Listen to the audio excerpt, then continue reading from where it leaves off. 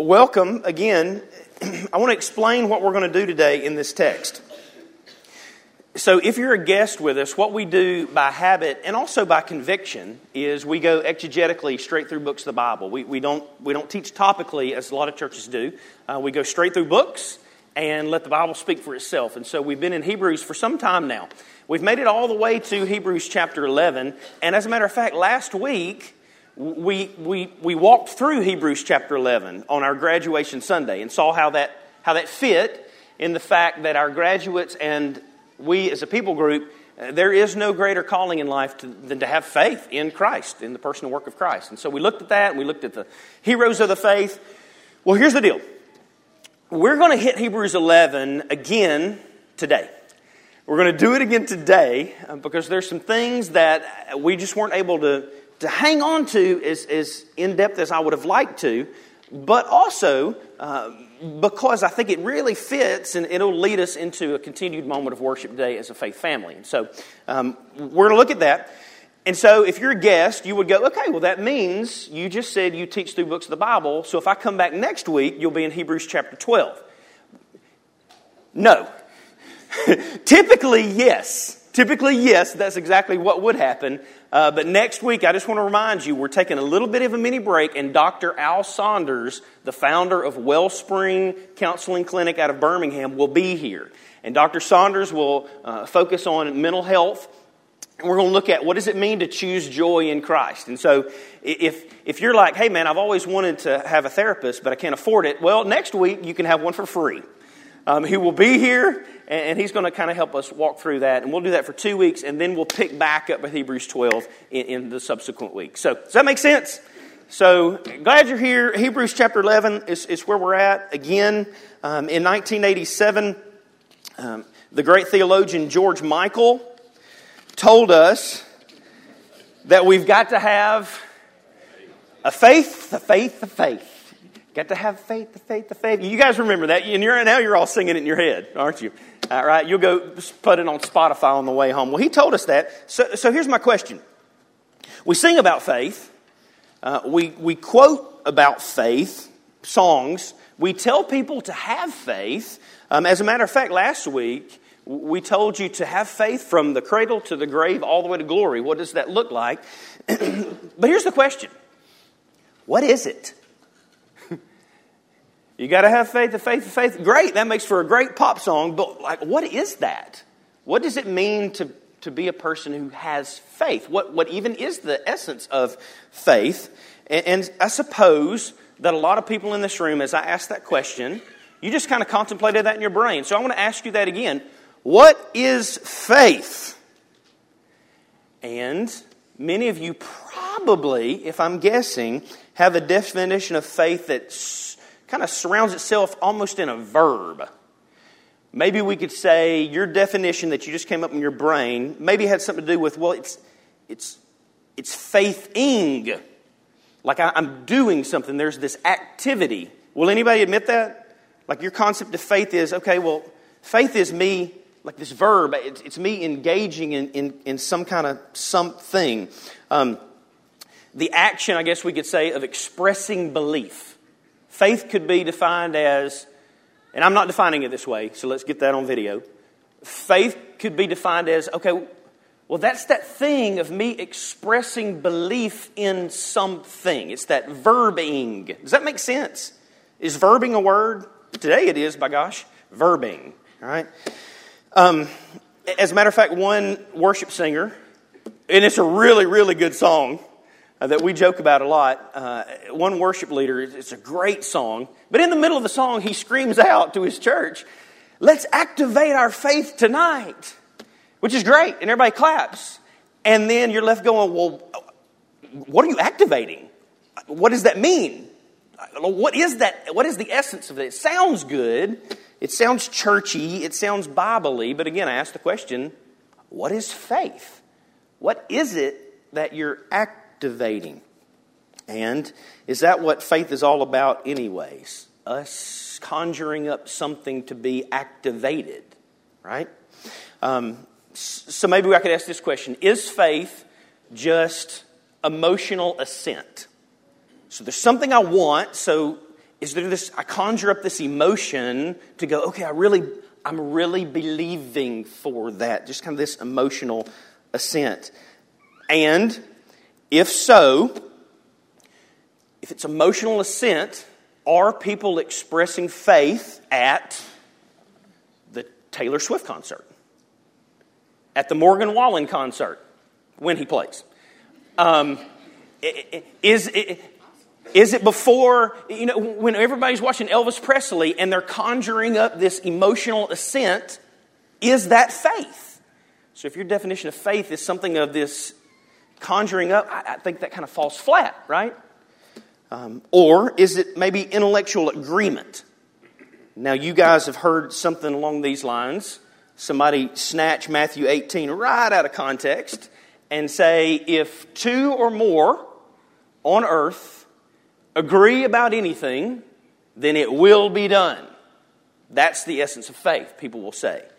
So that, again, number one, that's snatching that verse straight out of its biblical context. And in that biblical context, if you know, he's talking about church discipline there. And it ties back into the Old Testament about two or more had to agree on something before a charge could even be brought. And so there's just a lot going on there. But people will say, well, faith is not an emotional thing, it's an intellectual agreement. Two people have to agree together, and that's faith, and then God has to do something. I think that's a little bit unfair to the text, and I think it could also be nonsensical. Here's what I mean by that. If that's the case, faith being two people have to agree on something, then can you ever have faith as an individual? Or do you have to have somebody agree with you? Yeah, you can express faith as an individual, certainly. So I think that definition falls flat for sure. And does God not just listen to our prayers alone? If two people have to agree, then you praying by yourself means absolutely nothing. That can't be the biblical definition of faith either. So that certainly falls flat. And we could also take it to the next step. Do you have to, if we can just agree with one another to express faith, then I need one person in here who will agree with me, finally, that the Lord will give me a mastercraft tomorrow. Anybody will join me in that so that we can finally get that mastercraft. So if that definition of faith is this intellectual assent, I think that is going to fall flat as well. So faith, defined this way, as agreeing, I think can be dangerous. And honestly, just abusive theology. I think you can abuse people with that type notion. And leave a lot of people going, well, good grief. Nothing's gone right in my life. So do I not have faith? Do I not have faith? I think it can be super dangerous. Or is faith just this blind stage dive? I'll confess to you, I spent about 30 minutes this week looking up videos of people doing stage dives that were fails. And you can get lost. I thought, buddy, this is going to be a great illustration. It's going to be fun and funny. And I laughed a long time. And then I thought, hey, if I play this is really going to distract from the text.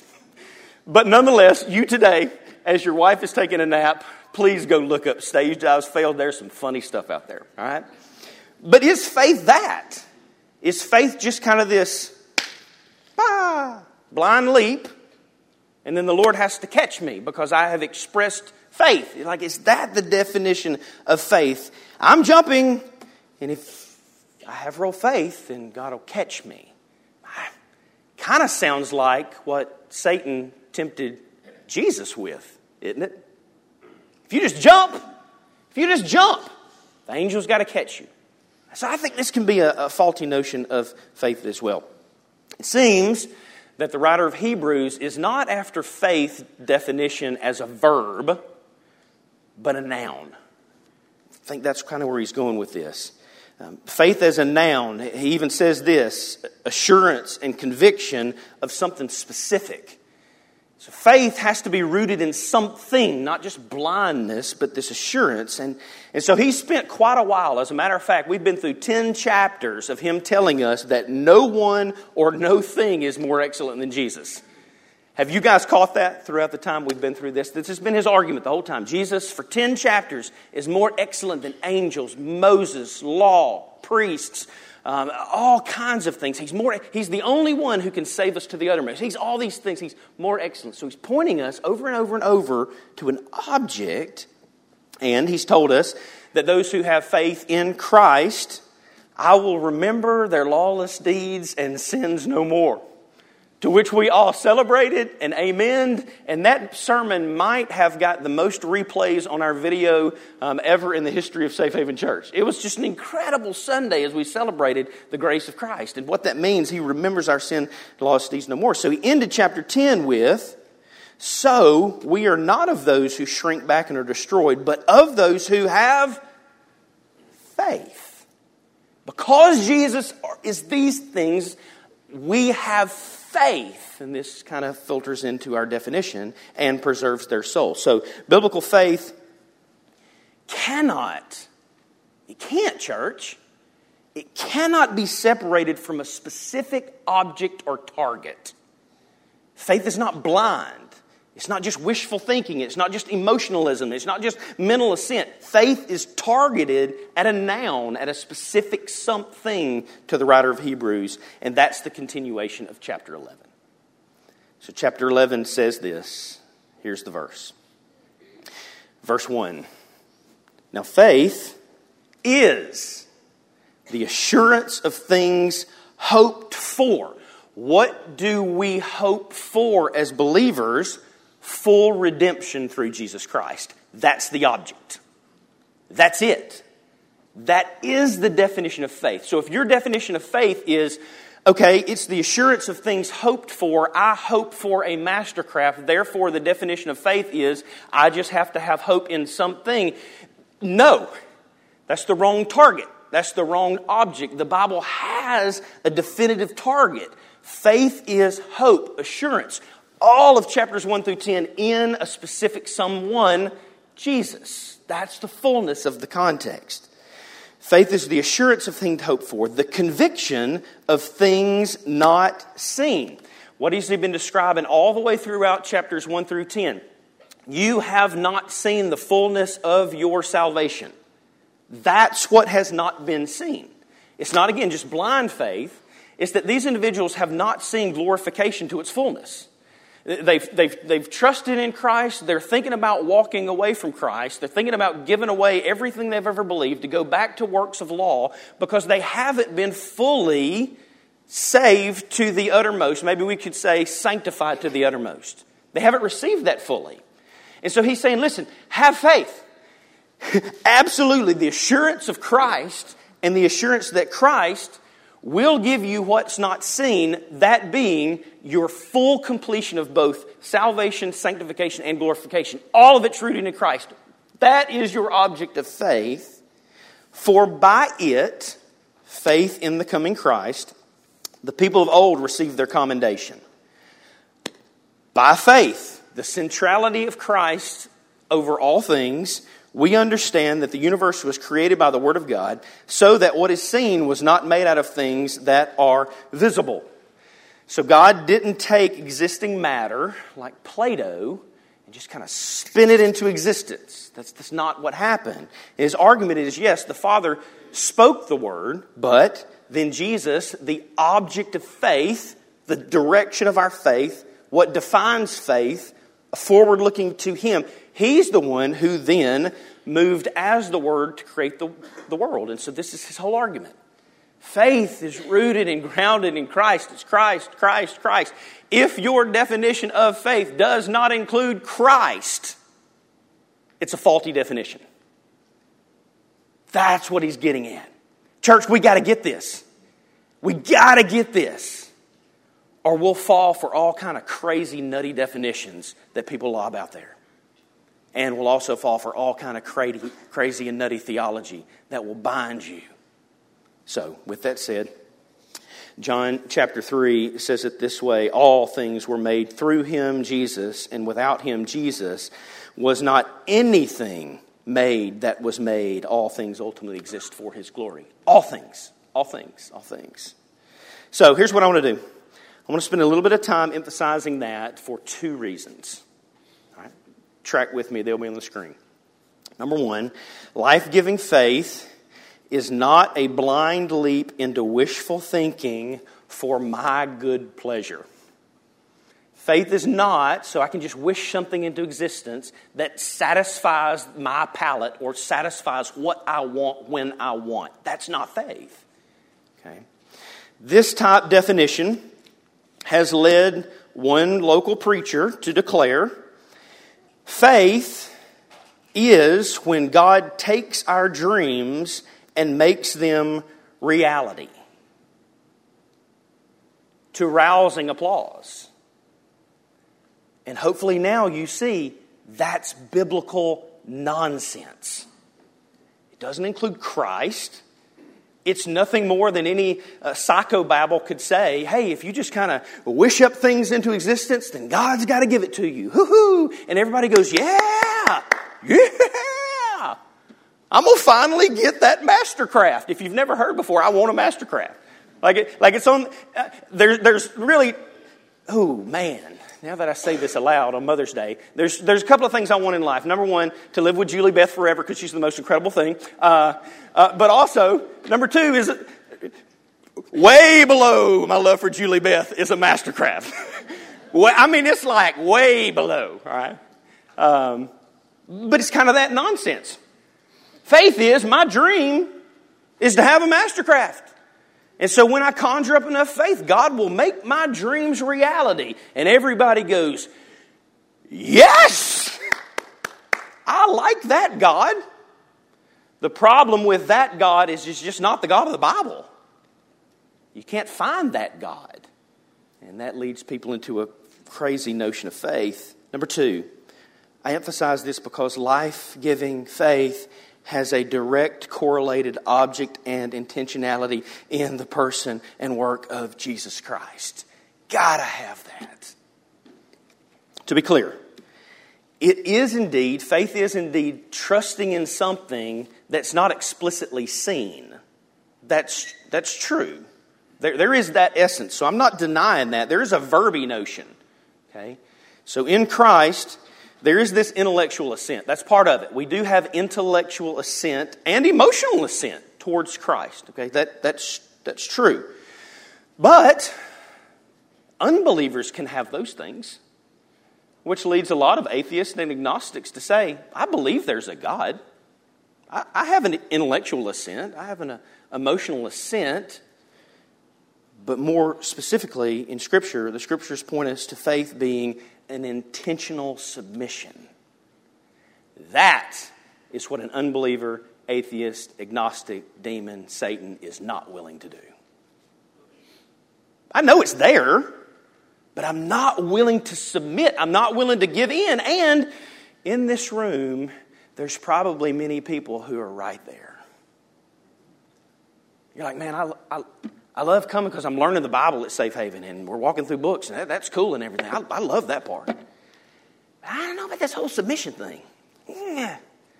I like the lofty Jesus who will take me to heaven. I don't know about the earthly Jesus that my life conforms to gradually more and more and more.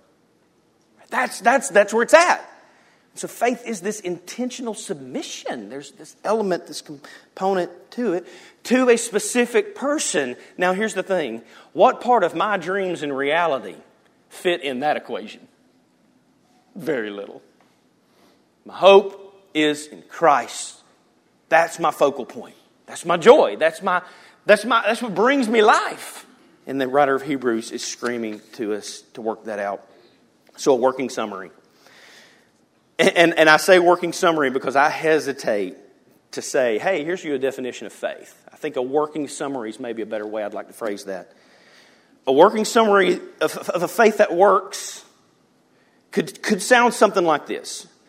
Faith is, no matter if my hopes and dreams shatter like glass all around me, my assurance, my conviction, and my hope is steadfast in the person and work of Jesus Christ. That's a faith that lasts. No matter what comes my way. My faith is secure because it's not rooted in my hopes and dreams. It's rooted in Christ. in the Bible over and over and over and over screams to us, have that type faith, the faith, the faith. Edward Mote in 1834 penned it this way. His oath, his covenant, his blood support me in the whelming flood. When all around my soul gives way, say it for me. He then is all my hope and stay. You know the rest of it. On Christ, the solid rock I stand. All other ground is sinking sand. All other ground is sinking sand. That's faith. That's the essence of faith. A faith that lasts, a faith that's secure. When life shatters, the question is not, do you have faith when everything is going your way? The question is, do you have faith when life stinks? And if you catch me when we walk out the door, I'll say it a whole nother way in Northportian English language. When life is just piece of garbage, then do you have faith? Are you rooted in the sufficiency of Christ in that moment? That's a faith that lasts, church. That's a faith that'll change your family. That's a faith that'll change your workplace. That's a faith that'll change your relationship with your kids. That's a faith that'll change your relationship with your church. That's a faith that'll change your relationship in your neighborhood. That's a faith that will work on the softball field. That's a church that will work on the baseball field. That is a faith that will work on the golf course for the love of all that is holy. When you smash it right into the tree, that's me. When you smash it right into the pond and then take your club and smash that into the tree and then flip the golf cart over because you have anger issues. If that is hypothetically you, there's a faith in Christ that works in that situation. None of your dreams became reality. Everything crumbled around you and you go, I hit it in the water, so what? Christ stands on the throne. It changes things. It's a different type of faith, church. That's the essence of faith. The whole matter of faith could be summarized as the conviction that Christ is the only thing that matters. That's the essence of faith. Maybe I could say it in one more way. In the words of Paul. He's a good one to go to, right? Whatever gain I had, I counted as loss for the sake of Christ. Indeed, I count everything as loss because of the surpassing worth of knowing Christ Jesus my Lord. For His sake, I've suffered the loss of all things and count them as rubbish, in order that I might gain Christ. Not my wants, not my pleasures, not my joys, not my things hoped for that look like trinkets on the earth, that I might gain Christ and be found in Him, not having a righteousness of my own that comes from the law, but that which comes through faith in Christ, the righteousness from God that depends on faith, that I may know Him and the power of His resurrection, and that I may share in His sufferings, becoming like Him in His death, that by any means possible I may attain the resurrection from the dead. Do you have that type of faith? And I know some of you in this room are like, I don't know. I don't like that. I've heard all my life, I can have whatever I want. Well, there's a lot of churches you can go to that will tell you that. But we ain't one of them. Do you have that type of faith? A faith that is rooted in, I need Christ more than anything. A faith that loves Jesus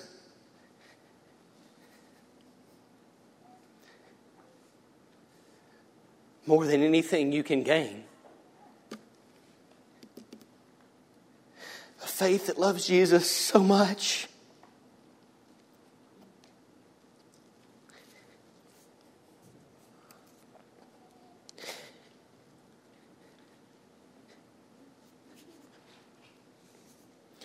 that everything else is come second to His worth. Everything.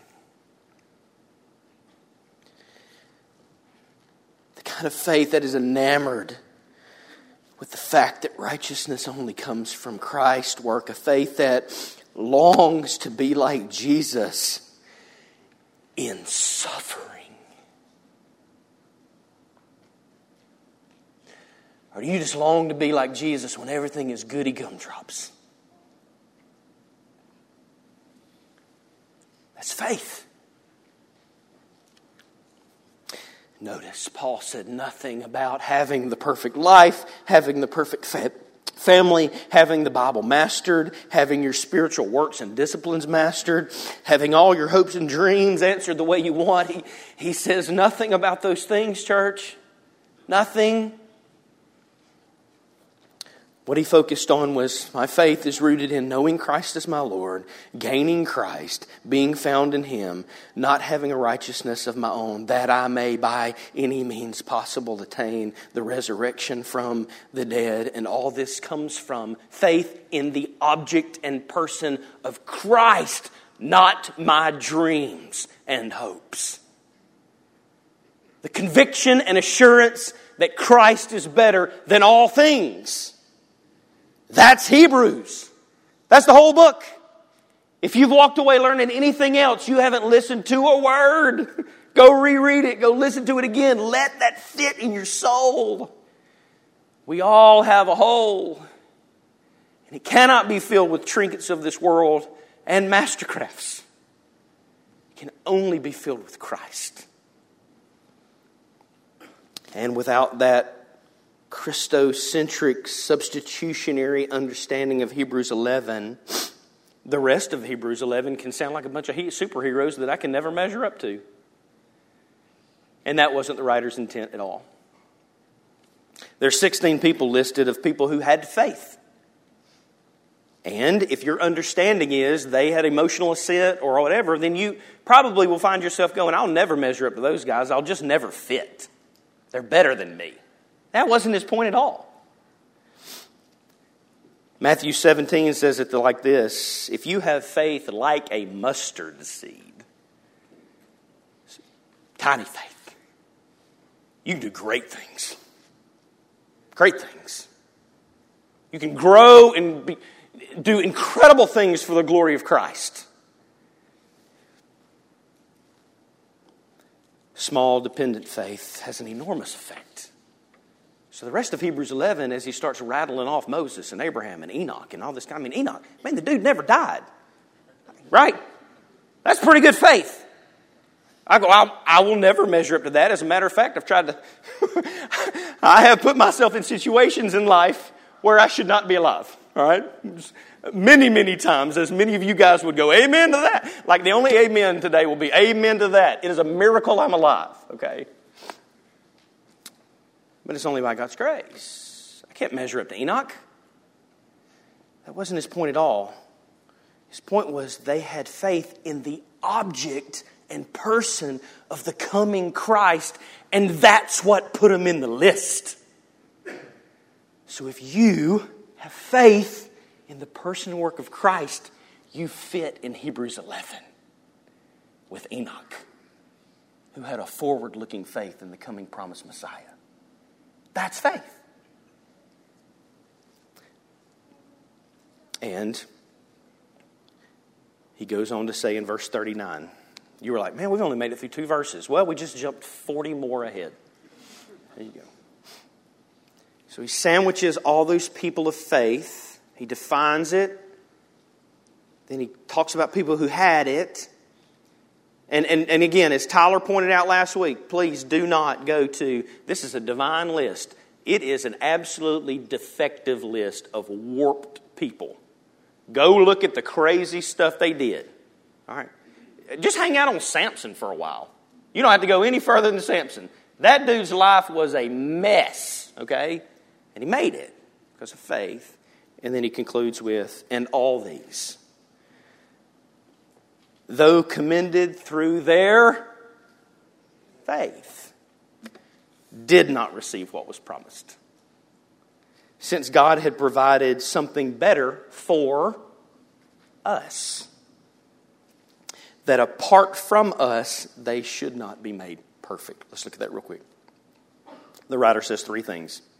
Number one, he says what I've been trying to hammer. Their faith was in an object, a person. In this case, it was Jesus specifically, and they were not given that Messiah. That's what he's saying.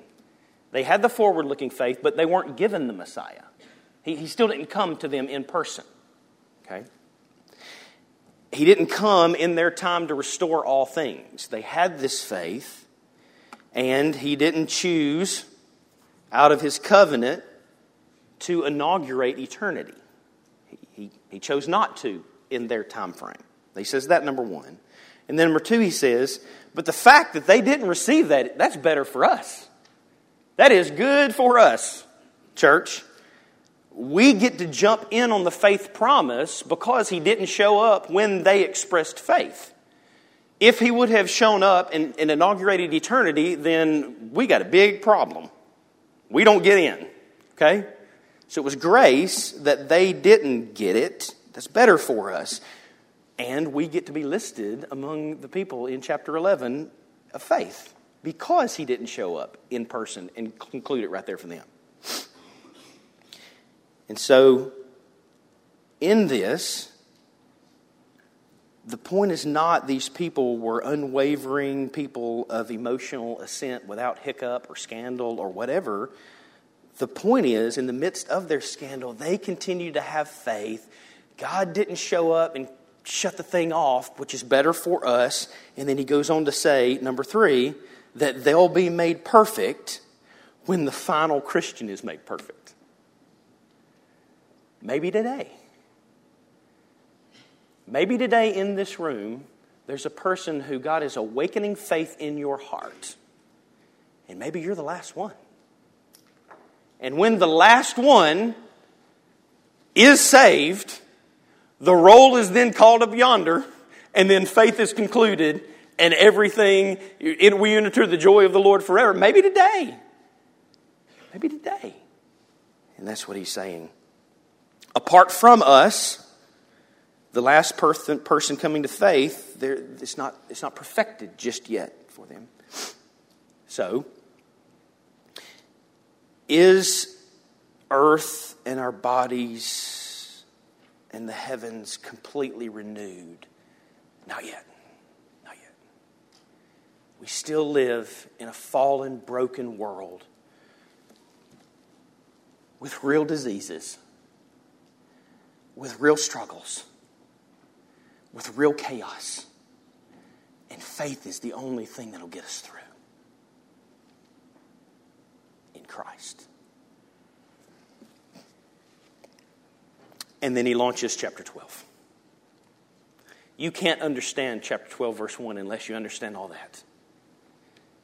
Therefore, because of all these things, since we're surrounded by so great a cloud of witnesses, let us lay aside every weight and sin which clings so closely, and let us run with endurance the race that is set before us, looking to Jesus, the founder and perfecter of our church. Say it.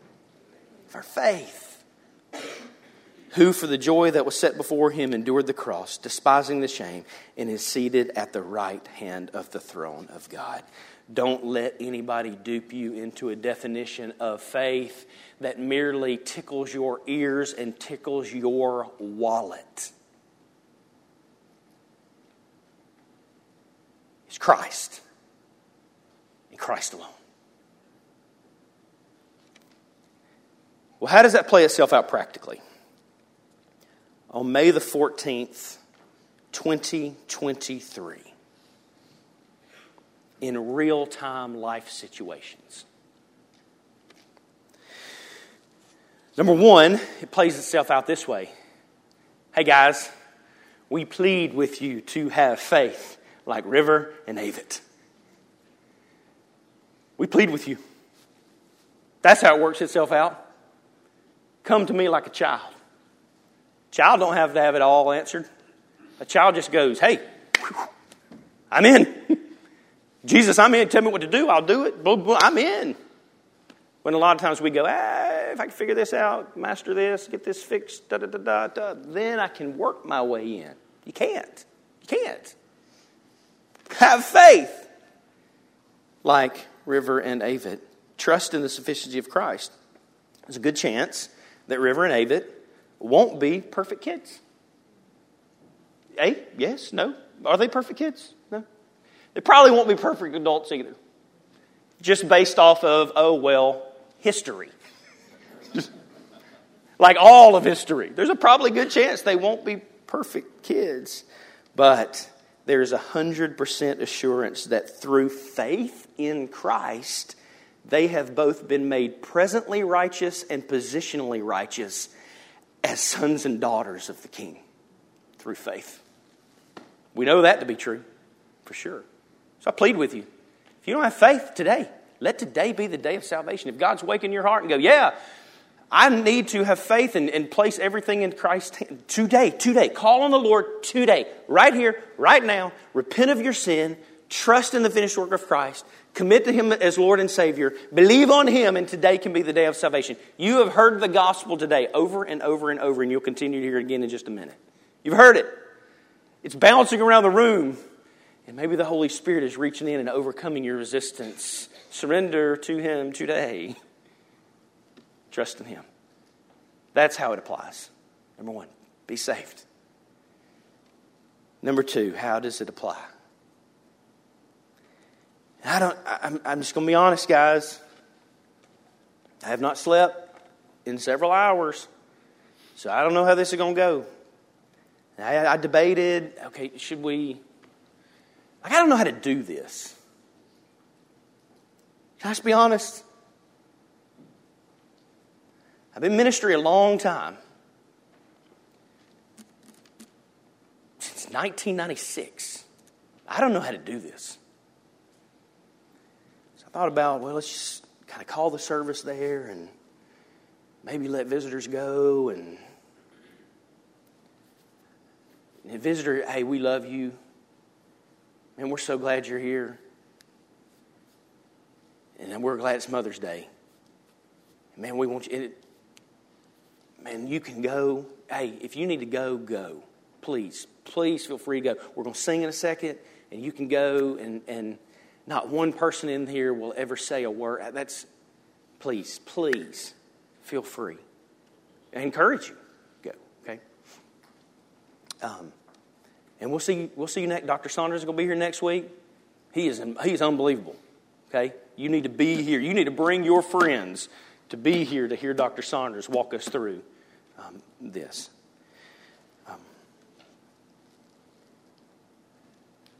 But how else does this apply? We pray in faith, united as a people of faith.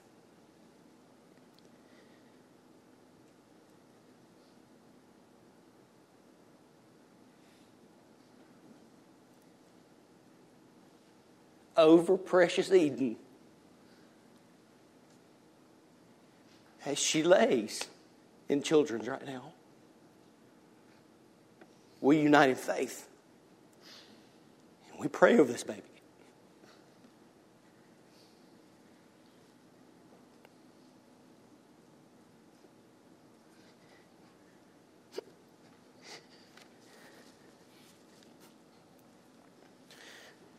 To be clear, we as a church will not have not because we ask not. We will beg and plead. And if the Lord says no, He says no. But we will pray believing He will say yes. So don't hear me saying, okay, how does that fit? And I think it fits. I don't think that contradicts at all. I think we have faith in the person and work of Christ, and we as a church united stand, and we trust and we believe and we pray. And if you're unaware of what's going on, I don't want to tell all of it. I just want to say this. We plead for Eden. Eden is Jarrett and Jessica Shepard's. I think Eden is 4. Is that right? Isn't that right? Somebody? Okay, almost 4. Okay. And so she's laying in Children's Hospital. And we plead in faith, as many pleaded yesterday. One pleaded this way: Lord Jesus, please be with our sweet girl Eden. Please, Lord, heal her. Lord, please help her now. Lord Jesus, we love you. We know that you're the giver of all good things and the miracle worker. Lord, please be with Eden. We pray that way in faith. We plead as another prayed, Lord, we ask you for complete healing for Eden. We ask you boldly and confidently because we know you are capable of anything. What a great and mighty God you are. We pray like that. We plead as another one prayed, Lord, we lift up Eden to you. We pray that you hold close to Jarrett and Jessica as they cling to you right now. Lord, guide each and every member of her healthcare team. Guide their hands. I pray for competency, compassion, and that they act swiftly in your name. Heal her, Jesus. We pray that way. And then lastly, as one other prayed, man, this one hit me. What a bold prayer.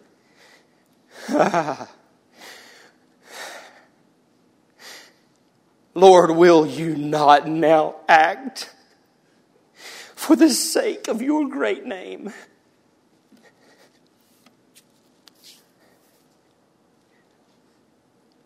Out of your abundance and mercy and steadfast love, glorify yourselves by sparing your servants. You are our only hope.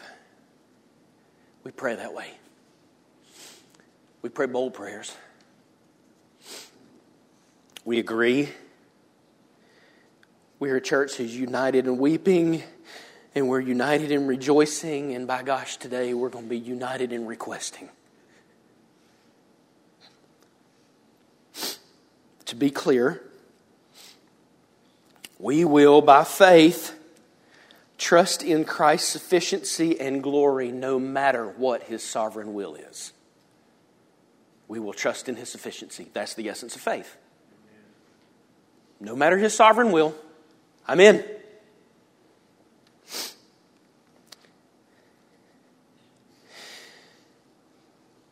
And if He brings Eden home to glory,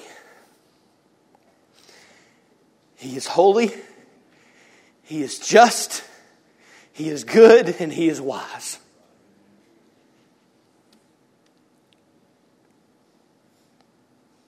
And if He gives us a Mother's Day miracle, He is holy, He is just, He is good, and He is wise. Our God is able.